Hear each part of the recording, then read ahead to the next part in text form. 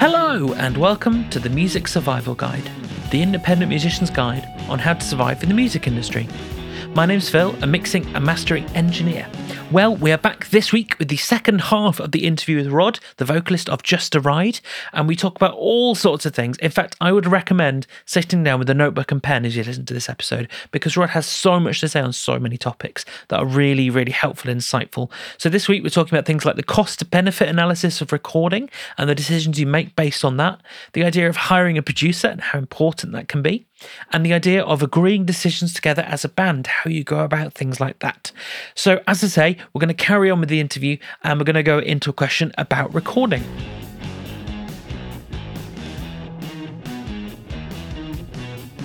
So, when it comes to recording, do you all record yourselves where you live, or do you go into a studio and record in one place? How do you go about that? So we tend to do drums in studio, and then we tend to record, like for our record, we recorded drums and bass in full in the studio.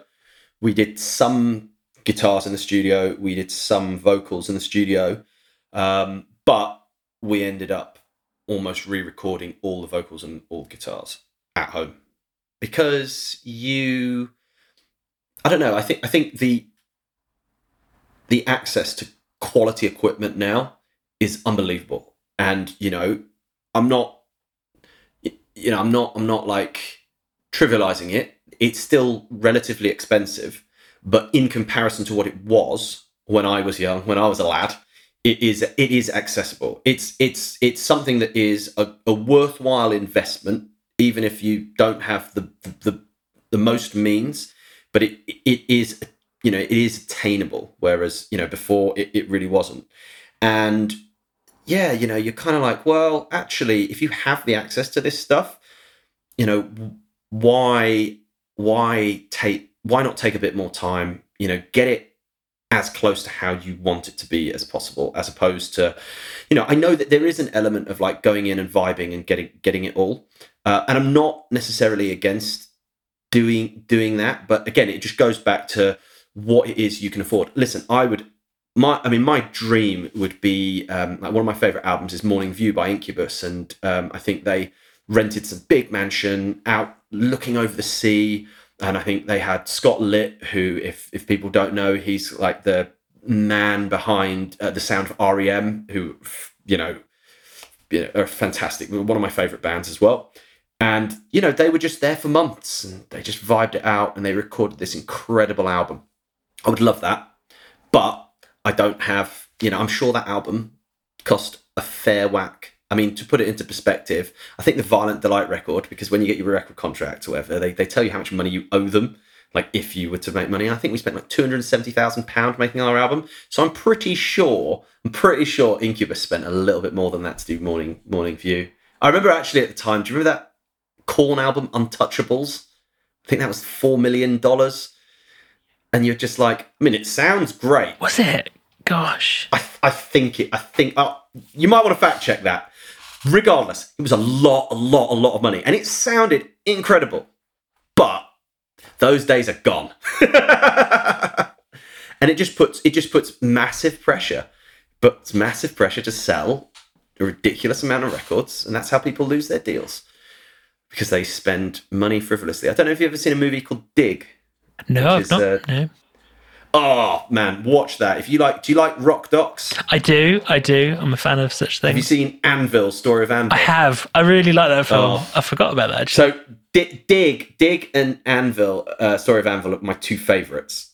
And Some Kind of Monster is close. Not actually seen that. Oh man, you have to watch that. It's so weird because it's the most non-rock and roll documentary, like I love going off on tangents, but there's just this bit at the beginning of the film where they're interviewing Jason Newsted, and he's like, "We are Metallica. We've sold a gajillion records, and they want to go and have therapy. I just said that is so lame." And it's crazy. Like, they have this therapist with them all the time. Oh yeah, all the time. And it does come a point where I think he's $10,000 a week or something stupid like that. And I think they go, do you think maybe he has an agenda to keep us needing him? And yeah, it's just all of this. But yeah, it's anyway, sorry, going back to this film, Dig. So there's this film, Dig, it's about the Brian Jonestown massacre and the Dandy Warhols as they're kind of like rising up. And yeah, there's just so much kind of like behind the scenes stuff of like being in a band, all the horrible stuff in the industry. But there's this bit where the Dandy Warhols, they get signed to a major, and the label are like, we're going to do a video. And they do the video for the song Not If You're the Last Junkie on Earth, which is directed by David LaChapelle, who is a phenomenal like fashion photographer, and he's done some amazing music videos. I don't know if you remember, there's a music video for the Blink-182 song Feeling This. He directed that. He's done all sorts of stuff.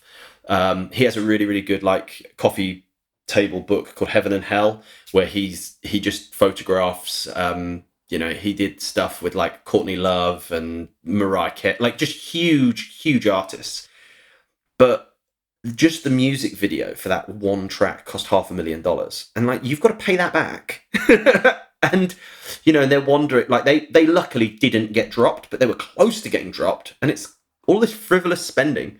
And nowadays artists do a lot more for themselves, and I'm sure there are a lot of independent artists that frivolously spend. They think that they're going to get value for something, and yeah, you just kind of, it's fine if you've got loads of money and you can just do it. Great. I just don't think that's most people. I think a lot of bands, when they imagine success, they think of a band, I don't know, like Led Zeppelin or someone like that, where you can go into the studio or go to a nice big country mansion that you're renting, be there for a couple of months, and maybe write the songs when you're there, and eventually get around to recording them and take your time doing that kind of thing. And you're right, you just can't do that now. It's supremely expensive, and when you're paying for it yourself rather than pretending you're not paying for it with a label, it's really important to make sure you're getting value for money.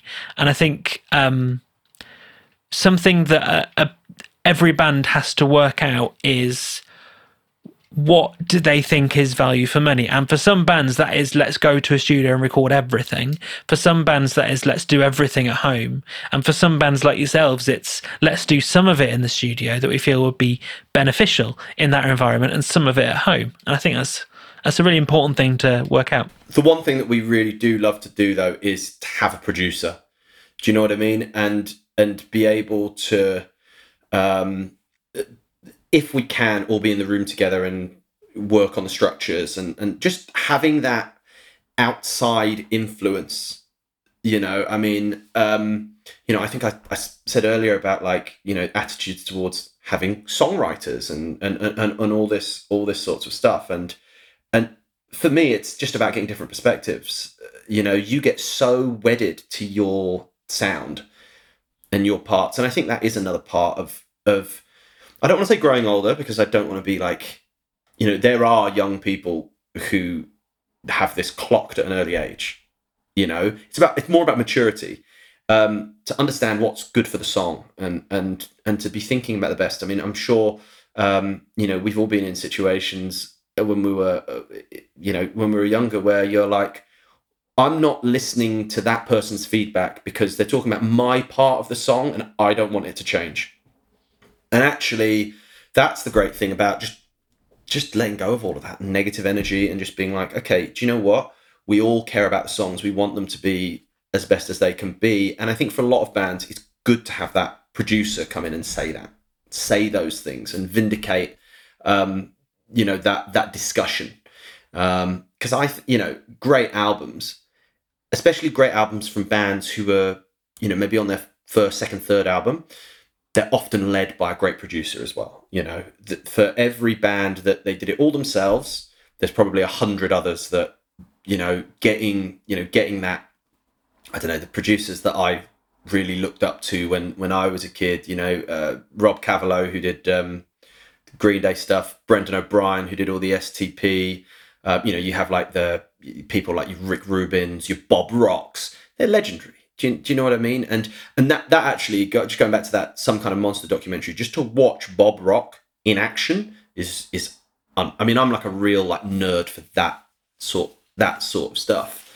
And yeah, getting songwriters in, like, right, and there's a big stigma about that. I mean, on one side of things, it's like there's that whole Aerosmith thing where they really don't want to miss a thing. But Diane Warren, who's one of the all-time great songwriters, had this song. It's for the Armageddon soundtrack. It's gonna be perfect for you. I'm sure they don't regret doing it. You can make someone else's song. You can make someone else's song your own. Personally, I think bands should embrace writing with other people as opposed to just here's a song, perform it. I can see more why there would be pushback on that level. But I think, if you want to, if you're serious about having a career in the music business, or if you want to be the best writer you can be, write with as many people as you possibly can, because you will, maybe what you come up with isn't going to be it might even be rubbish, but you will probably learn something about someone's process. You'll see a different approach that people have, and it's all just part of learning. It's and again, it's just about putting your ego, putting that. And I think rock musicians are the worst at this. I think there's so much stigma. And one thing that I think is really cool, actually, about positive things that came out of lockdown is I feel that hip hop as a genre really led the way in collaboration and innovation. And it's because it was really easy to just, okay, I'll do this on your track, you do this on my track, we'll send this. And, there are great rock collaborations, but very much you'd be like, yeah, but we just need to be in the room and we need to vibe together. And when everything went remote, you couldn't do that. And it really opened up the opportunity for like, okay, yeah, let's work on stuff remotely and realize, okay, again, it would be great if we could all get in the room together and we could vibe. But, you're the cost of that, and also you're completely limiting the pool of who you can do that with, because you do it with people who are in your rough locale. But, something we were able to do was to do like collaboration covers and stuff with bands from all over the world. We did stuff with people in the States, in South America, in Indonesia, and it's amazing. And then it pushes that envelope of, could you truly have like a really diverse band where you could actually start a writing project with, I don't know, a Scandinavian metal singer and, a drummer from Cameroon, a bass player from South America and an Indonesian guitarist. Do you know what I mean? You could, now people's minds are open to, wow, that, and you imagine what music they could come up with. Like that to me is like the exciting side of things, and in a world where you can just do everything digitally, like, of course, it nothing will beat the connection of being in the room and doing a gig and doing all of that. But, you can park some of those positives and find other positives in other places. For what it's worth, I think the only people that are worse than rock bands for not collaborating are metal bands. there's something about metal bands that is even more elite in terms of who's writing for you and with you and things like that. Yeah, I think I hope that will change, and I think that people are more open even to trying stuff within different genres. Do you know what? One thing that I think is really strange is like, because my wife isn't like a big rock music lady, and she finds it so funny because to her anything with a guitar is just rock music, and I'm like, what are you talking about? Like, to her, like, there's no difference between Slayer and Blink-182. And I'm like, and then I'll be like, well, within like pop punk, you've got all of these different subgenres, and she's like, what are you talking about? But we do kind of, when you're passionate about something and you care about things, you do go into far more detail than probably most people. I mean, one of the things that I found really interesting is just in terms of like a little experiment in Spotify. There's a new thing if you go into your Spotify for artists, and you can see charts, and one of the things that I thought was interesting. Click on the Spotify rock chart and see who is the biggest rock act in the world. And, you can moan about that. Oh, they're not really rock. But if you're trying to play this game, you need to know what Spotify think is rock. Who is it? You need to know what Imagine Dragons. Oh. I would never have got that. I quite like Imagine Dragons. And then it's my dark secret. I quite like them. I think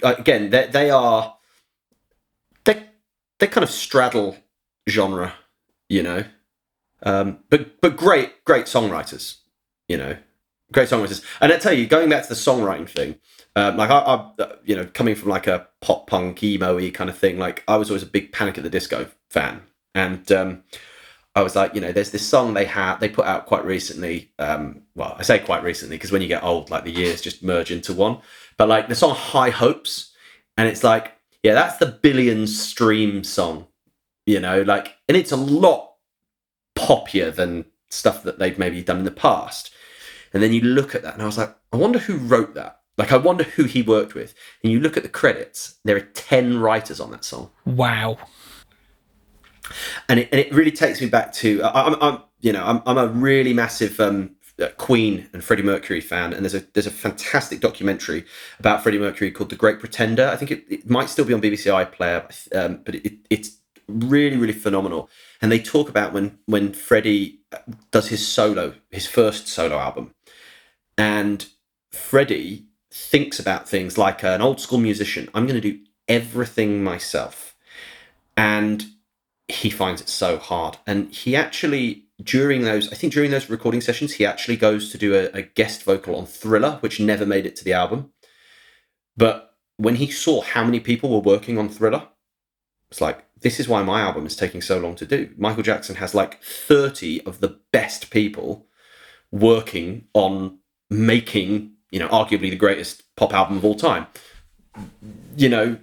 How can one person recreate that themselves if they want to do everything, and again, it's that, Michael Jackson might not be the most popular person these days, but I think the music is, if you're talking on a musical level, it's work that kind of goes down in the all-time Hall of Fame, and to realize, I mean, it's like a factory, isn't it? It's like an industrial machine versus, Freddie Mercury the artisan.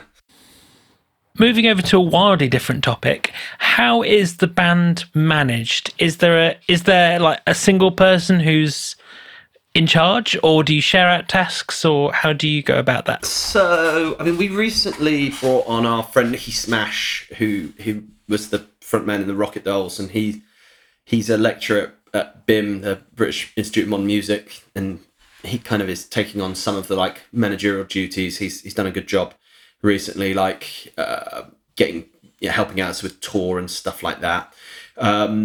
Generally speaking, most of the stuff in terms of, I guess, strategy and the day-to-day running is me. And Drew is very much more of the music and the recording kind of the musical director. Yeah, I mean, we very much like share the writing, but he knows more about like recording music and all of that sort of stuff. So he's very much like, musical direction of the band and that sort of stuff. I'm very much like marketing and administration. I kind of like run all the socials and make all the content and all of that sort of stuff, and keep people in tune with all the stats and all of those sorts of things. But it's like a good partnership. And Alex just turns up and plays the drums when we tell him to, which is great. Alex is the greatest person I've ever been in a band with, because he learns his parts. Anytime he wants to add something, it's always for the best of the song. He can just turn it on when he wants. He's on time, roughly, well for a drummer.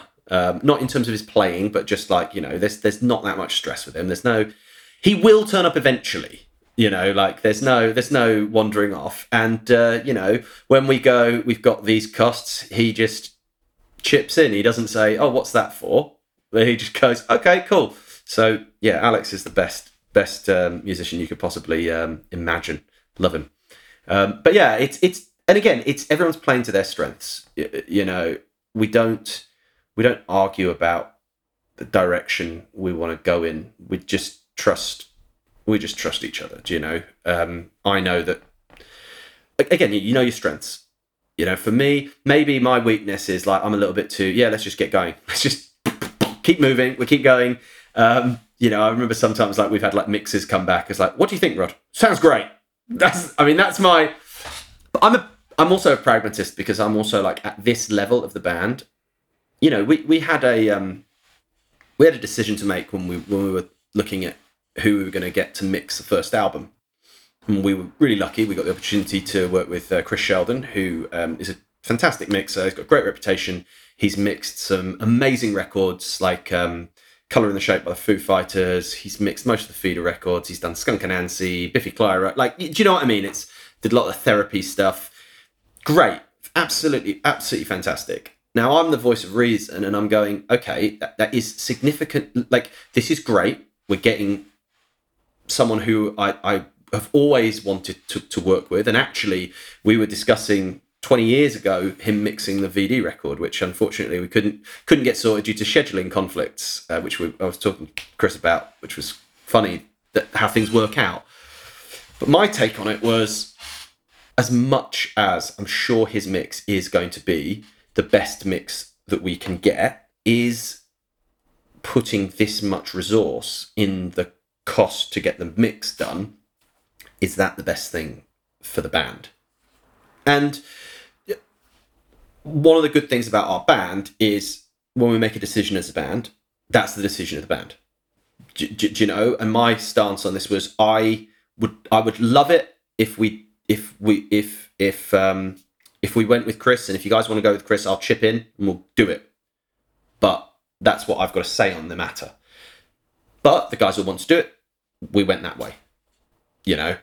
And it's great. You know, it's fantastic. I was very much of the opinion though, like you could always get a high level mixer to do a remix or a remix remaster. Like that's not an unusual thing to happen. You know, my thing is just thinking. I'm probably the person who thinks more entrepreneurially out of the whole band. I'm just like, well, you know, give me 2,000 quid to spend on Facebook ads. I'll get people to listen to the record. The question is, in such a competitive market, you know what? Maybe in 2008, going to Kerrang magazine is going, oh, we just got Chris Sheldon to mix our record. That would get you a feature. Doesn't happen anymore because there's just so much music coming out. You know, and that's the thing. Like, I have no regrets. I love the way the record sounds. It's absolutely fantastic. But, you know, and again, it's just constantly learning, constantly thinking. And I think for us, I would love to work with Chris again. But I think the way that we'll have to run it is we want to be generating more income from the band before we invest like that again. And that's just part of a learning curve, you know. I mean, it would be amazing. But I think what you need to think about is you need to think, okay, I use this example. I'm not sure how up on Michelin-starred restaurants people are, but I went to a Michelin-starred Chinese restaurant called Hakkasan a few years ago, and it was the best Chinese meal I'd ever had. And being half Chinese, like I know stuff about Chinese food. It was £150 a head though. And I'm like, do you know, the most expensive Chinese I'd ever been to up to that point was probably £50 a head. Is it 3 times as good? Probably not. So, like, you know, not to say, but you know, it's that sort of thinking. And the question is, if you can afford £150 a head dinners, it's not a problem. But you know, if you're maybe pulling resources away from other things to pay for that, you have to decide whether it's the right thing. But yeah, if anyone's listening to this, Chris, I love your mix. It's fantastic. I'd love to work with you again. And we're going to do our best to become a big band so that we can use you more often. Though I'm not sure the wink will come across on the podcast, but there was a wink. I just want that on record. My final question for you is one of moving forward. So what goals do you have for the band in the next 6 months to a year or so? Okay, so again, I feel like I'm conscious of coming across like some sort of like grunge Bond villain with my little. I'm quite cold and calculated, but our aim, probably for like a general aim for this year, is to gig, continue to build our following, and we want to convert the kind of growing presence that we're having on platforms like Spotify and building our social media and turning that from kind of clicks into real life interactions with people. We want to be gigging as much as possible. It's like I said, social media is great for making connections, like making that initial connection, but to really truly start to build a fan base that are really invested in what you do. Nothing beats going out there and playing gigs, and I think one of the awesome things that happens is, especially like after we've gone through a difficult period in the world in the last few years, and maybe meeting people in the flesh that you've maybe spoken to almost like every other day for 2 years, it's really lovely. We actually quite recently did that. We were recording yesterday, and the day before, when we got in, we stayed in a hotel the night before, and just happened to live close to where we were recording is a guy who did some we did a song called Start Over, and we did like a shred version. So we basically took out the vocal and just had really good guitarists just like whittle over the whole song. And this dude Chalky, who I think it's Chalky Metal Media on Instagram. If I'll give him a bit of a plug. Like, he came out and had a drink with us, and it was just really weird, because it's like you meet someone who you've spoken to a lot, and it's like there's no like, oh hi, who are you? You're just straight into it, and I think that's really cool. So we really look forward to meeting people on the road and connecting like that. But we want to just continue to build that reputation as a real band, like a band in the real world, not just in the virtual world. And probably like on a financial level, be able to monetize to the point that a good amount of, or a good percentage of what we invest in the band is covered by whether that's CD sales, merchandise, streaming revenue, gig tickets. Like so many people, like, we love doing music, and we're going to do it anyway. It's not cheap, it does cost money, and I'm under no illusion that I'm going to make money doing this. And why would I want to? Because I do this because I love it. But if we can get to the point where a significant proportion is coming in, it allows us to just keep going to the next level and keep going to the next level. So that's kind of where we want to go. If we talk about like non-financially, what we really want to do is we really want to be in 2023 on the UK rock festival circuit. There are some amazing rock festivals, like there's Planet Rockstock, there's Winter's End, there's Stone Dead, there's and we want to be at the low level, early on in the day, being on those bills. Like that would be fantastic, and again, it's, you have to have those goals, you have to have those aims, in order to get them. You have to think, how can we justify that? What's going to get us there? Well, going out there and doing it, it's that's the way forward, and that's kind of where we want to be heading. And I feel like we're on the right path. I want to be able to put on a gig and know that, we're going to sell tickets to people other than our friends. And we can see evidence of that, which is great, and, in the slightly longer term, one of the things we would love to do is, like a lot of bands that are streaming, you see streams coming in from different countries. And, we're looking at, well, could we get on a plane and go and play a couple of gigs in one of these countries? Eastern Europe is a really good place for rock bands, especially. Countries like Poland, Czech Republic, Slovakia, even like more the eastern side of Germany. and there's more of a culture of like paying bands to play gigs there as well. So, again, if you can cover some of your costs, even if you can cover a little bit, we were talking the other day, and it's like, you can do a gig in Swansea on a Monday night, and it probably can cost you, if you think about the fuel, if you think about maybe taking half a day off work, if you think about, maybe renting a van, getting a hotel, gigs like that can cost you a few £100 to do. And, sometimes, unfortunately, you turn up to these gigs and there's 3 people and a dog, if you're lucky. And, you're basically paying to do a rehearsal. It's good practice. Like it's part of being in a band, and it's part of going through that process. But you have to think, well, if you're willing to make that loss, could you go over, do a gig in a foreign country where there is actually going to be a crowd? Because, it's like satellite towns and stuff like that. Like, you can go, and there are some great venues in the UK that might be a little bit out of reach, but they're great gigs to do because they don't take bands for granted, and it's an event that a band is coming. And okay, you might not be playing to your exact demographic, but you're going to be playing to people. And, you should never judge a book by its cover. You don't know who your biggest fan is going to be. You haven't met them yet. There could be anyone.